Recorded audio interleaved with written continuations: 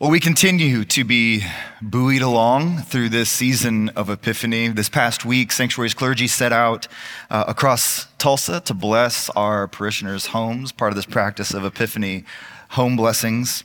So I hope you were part of that. Hope you were blessed by that this past week. It's always a sweet way to begin the year, to start the year that way with blessing our homes in these places where we welcome in our friends and our families, and we share meals and have conversations, and we mark our homes in that way as places of God's peace, places of God's hospitality. So thank you to those of you who welcomed us in this past week. We linger in this season that asks us to consider the ways that God makes himself known, particularly how God has revealed himself to us in Jesus Christ. These epiphanies, these revelations, they're meant to remind us that Jesus is the clearest, the fullest revelation of who God is. Jesus is what God has to say. Our Old Testament reading for today reminds us that God comes to us in unexpected ways, and even and maybe especially at unexpected times. In 1 Samuel 3, we find this story of Eli, the high priest, and this boy named Samuel. The word of the Lord was rare in those days, the text tells us, and visions were not widespread. This is more than just God's aloofness. The word of the Lord, in this sense, signifies a priestly function. It shows us that something is deeply broken about the priesthood, about the representatives of God and their faithful witness in the world. So these were dark days for Eli, the high priest, for a number of reasons. Physically, Eli, we're told, his eyesight is growing dim because of his old age. Spiritually, the word of the Lord isn't coming to him either. And within his own family, his sons are just running amok. This priestly lineage is a disaster. But in that absence and darkness, a time that's void of God's word, a time that's full of corruption in the temple, the text says that the lamp of God had not yet gone out. The lamp of God had not yet gone out. Samuel is a boy who had been committed. He had been dedicated to the Lord. He's living and he's working in the temple under Eli. And one night in the deep darkness, with the lamp of God still barely burning, the voice of the Lord comes to him.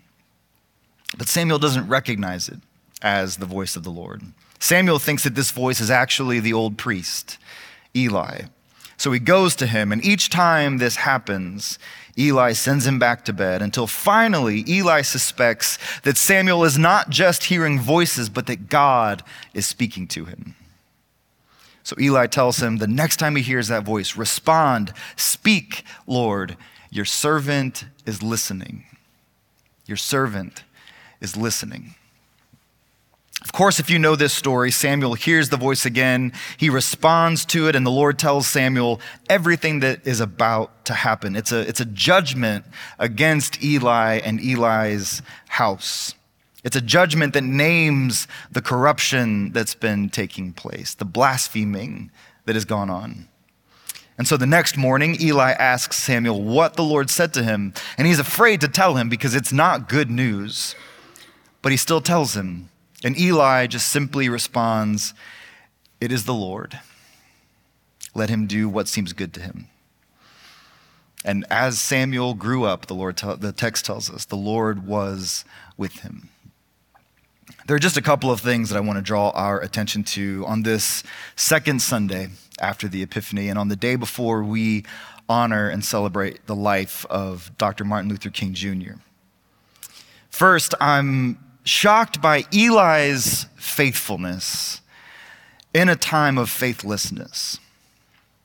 Remember, all of this takes place at a time when the word of the Lord was rare. This is a time of confusion. This is a time of uncertainty for people like Eli because God remained silent. Yet when Eli starts to catch what happens, He's able to help lead Samuel into faithfulness, even in the midst of his own uncertainty. Abraham Heschel, who walked alongside Dr. King in the march from Selma to Montgomery, he talks about faith as this idea of what he calls faithful memory. Faithful memory. He said that faith was the continued faithfulness to past experiences of awe and wonder at the divine. Essentially, that faith is about being faithful to a time when you had faith. He says that I believe really means I remember. Eli isn't so much acting out of faith as he is acting out of a remembrance of his own experiences with God. If you remember this story at all, Eli had this experience with Samuel's mother, whose name was Hannah. And one day she was in the temple and she's praying, and the text tells us that her mouth is moving, but there's no voice that's coming out of her mouth. Eli sees her mouth moving, but doesn't hear any prayers actually coming up out of her. And so Eli accuses her of being drunk. "Put away your wine," he says to Hannah. But then she explains that she is just deeply troubled. She's in great anxiety, the text says, praying out of that pain. And so Eli blesses her. He blesses her and he tells her to go in peace, that God will grant her her petitions. Of course, she goes and Samuel is born. Now, for Eli, that woman whose mouth was moving but no voice was heard, her son is hearing voices but no one's lips are moving. And Eli, even though the word of the Lord was rare, he recognized what was happening. He recognized it in Samuel because he remembered what happened to Hannah. We need those kinds of moments in our lives. That kind of memory to be able to look back and to remember what God has done so that we can trust God for what God is doing, even when we can't recognize it. Eli takes that little bit of faith that he has, and he leads Samuel into a life of faithfulness. This is why when we confess the creed, we used to encourage you to say it loud enough for those around you to hear it. Because as the people of God, when we gather, there are some of us who are here who are full of faith, and there are some who are here who have little or have none today. All they could do was manage to get out of their warm bed and head out into the cold to be here because they were looking for something, because something about gathering together seemed right and seemed good. And it's our job, for those of us who have faith, to have faith enough for them, to bear them along in their lack of faith and keep reminding them that the lamp of God might be dim, but it has not gone out. All of us at times live in these kinds of in-between spaces of being full of faith and faithlessness. And we need to be Eli's. We need to be people who can hold space for others in their faithlessness so that we can help guide them back to a life of faith. Second thing is that Eli speaks a simple word to Samuel that becomes a marker of Samuel's ministry. Remember what he said, to respond, "Your servant is listening." Your servant is listening. There's a transition that happens in this story that we're experiencing, that we're witnessing. It's this transition from the world of priests to the world of prophets. Samuel is known as the last judge of Israel. And it's in his lifetime when the people of God rise up and say, we no longer want judges, we no longer want priests, we want kings. And so the people who speak for God are not just judges, they become prophets. And in that prophetic ministry, oftentimes we think of the prophetic as what we are saying. But Samuel's prophetic ministry was marked by the ministry of listening, of giving his attention, of hearing what the Lord has to say. Remember, Samuel is the one who anoints Saul as king. And eventually Samuel hears from the Lord that he's to anoint another king while Saul is still king. And kings were easy to identify. These were men who looked the part. They were tall, they were strong, they were good looking. They came from the right families and they lived in the right places. But Samuel listened. And because he was listening, he didn't just find the tallest and the strongest and the richest and the person in the most right place that belonged to the most right family. He goes to Bethlehem, this small town off the beaten path, to a small family, and anoints the smallest one, David. None of this makes any sense. To people who only have eyes to see but don't have ears to hear, it doesn't make any sense. But Samuel listened. Dietrich Bonhoeffer talked about the ministry of the ear, the ministry of listening, as he called it. He said this: the first service that one owes to others in the fellowship consists in listening to them. Just as love to God begins with listening to his word, to Jesus, so the beginning of love for the brethren is learning to listen to them.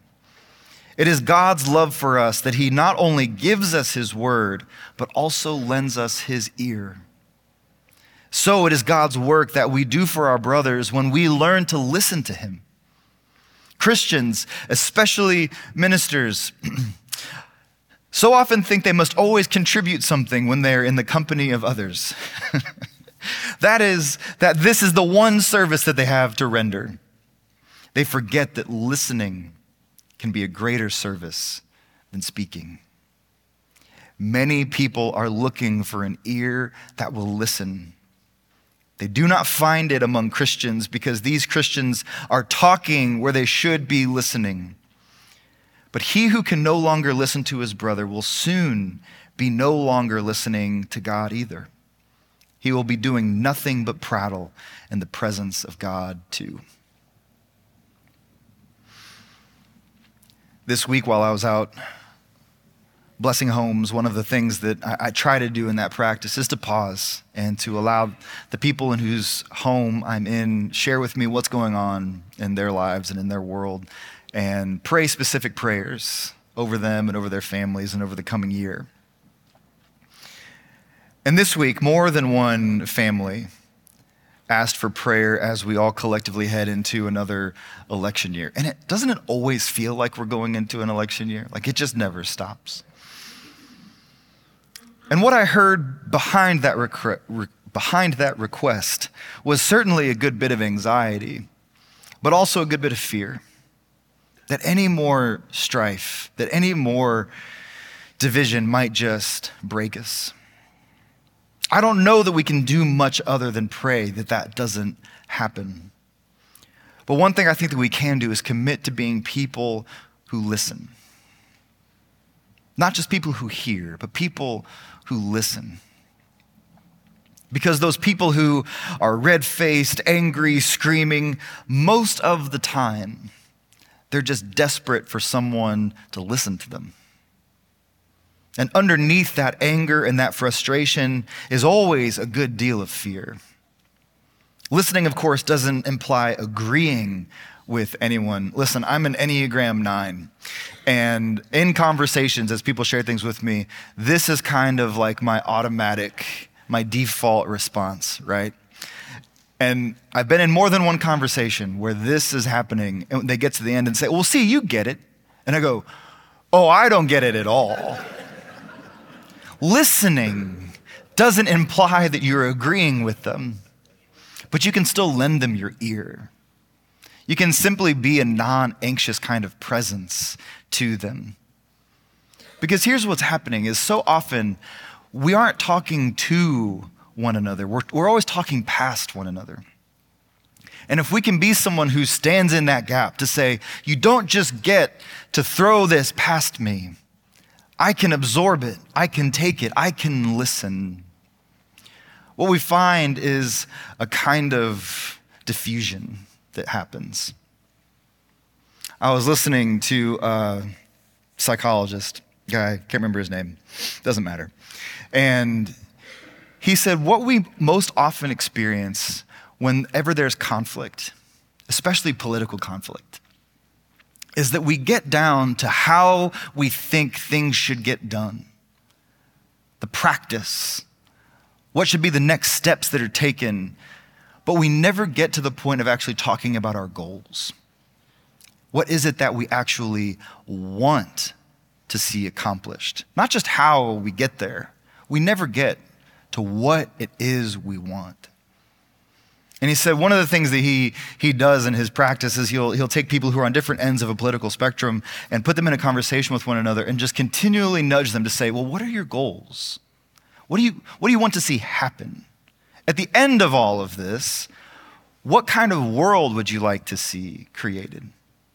And more often than not, when they can get to those kinds of places where they're not just screaming at each other, they're not just angry with one another, they can start talking about where this is all headed. More often than not, they're much more aligned than they realize. They can find themselves in cooperation with one another rather than competition with one another. This is who I think we ought to be. People who can lend an ear and not be so quick to speak. Because it does create enough space, I think, for understanding. And where we can find understanding, there can be compassion. And wherever there is compassion, there can be healing. So as we stand here on the second Sunday after the Epiphany, as we stand here before the day where we remember the life of Dr. Martin Luther King Jr., the two things I want us to carry with us is that we can hold space for people who are lacking faith. We can be people who have faith enough for others. And let's be people who listen, who offer one another the ministry of the ear, the ministry of listening. Because we just might see healing happen. Amen.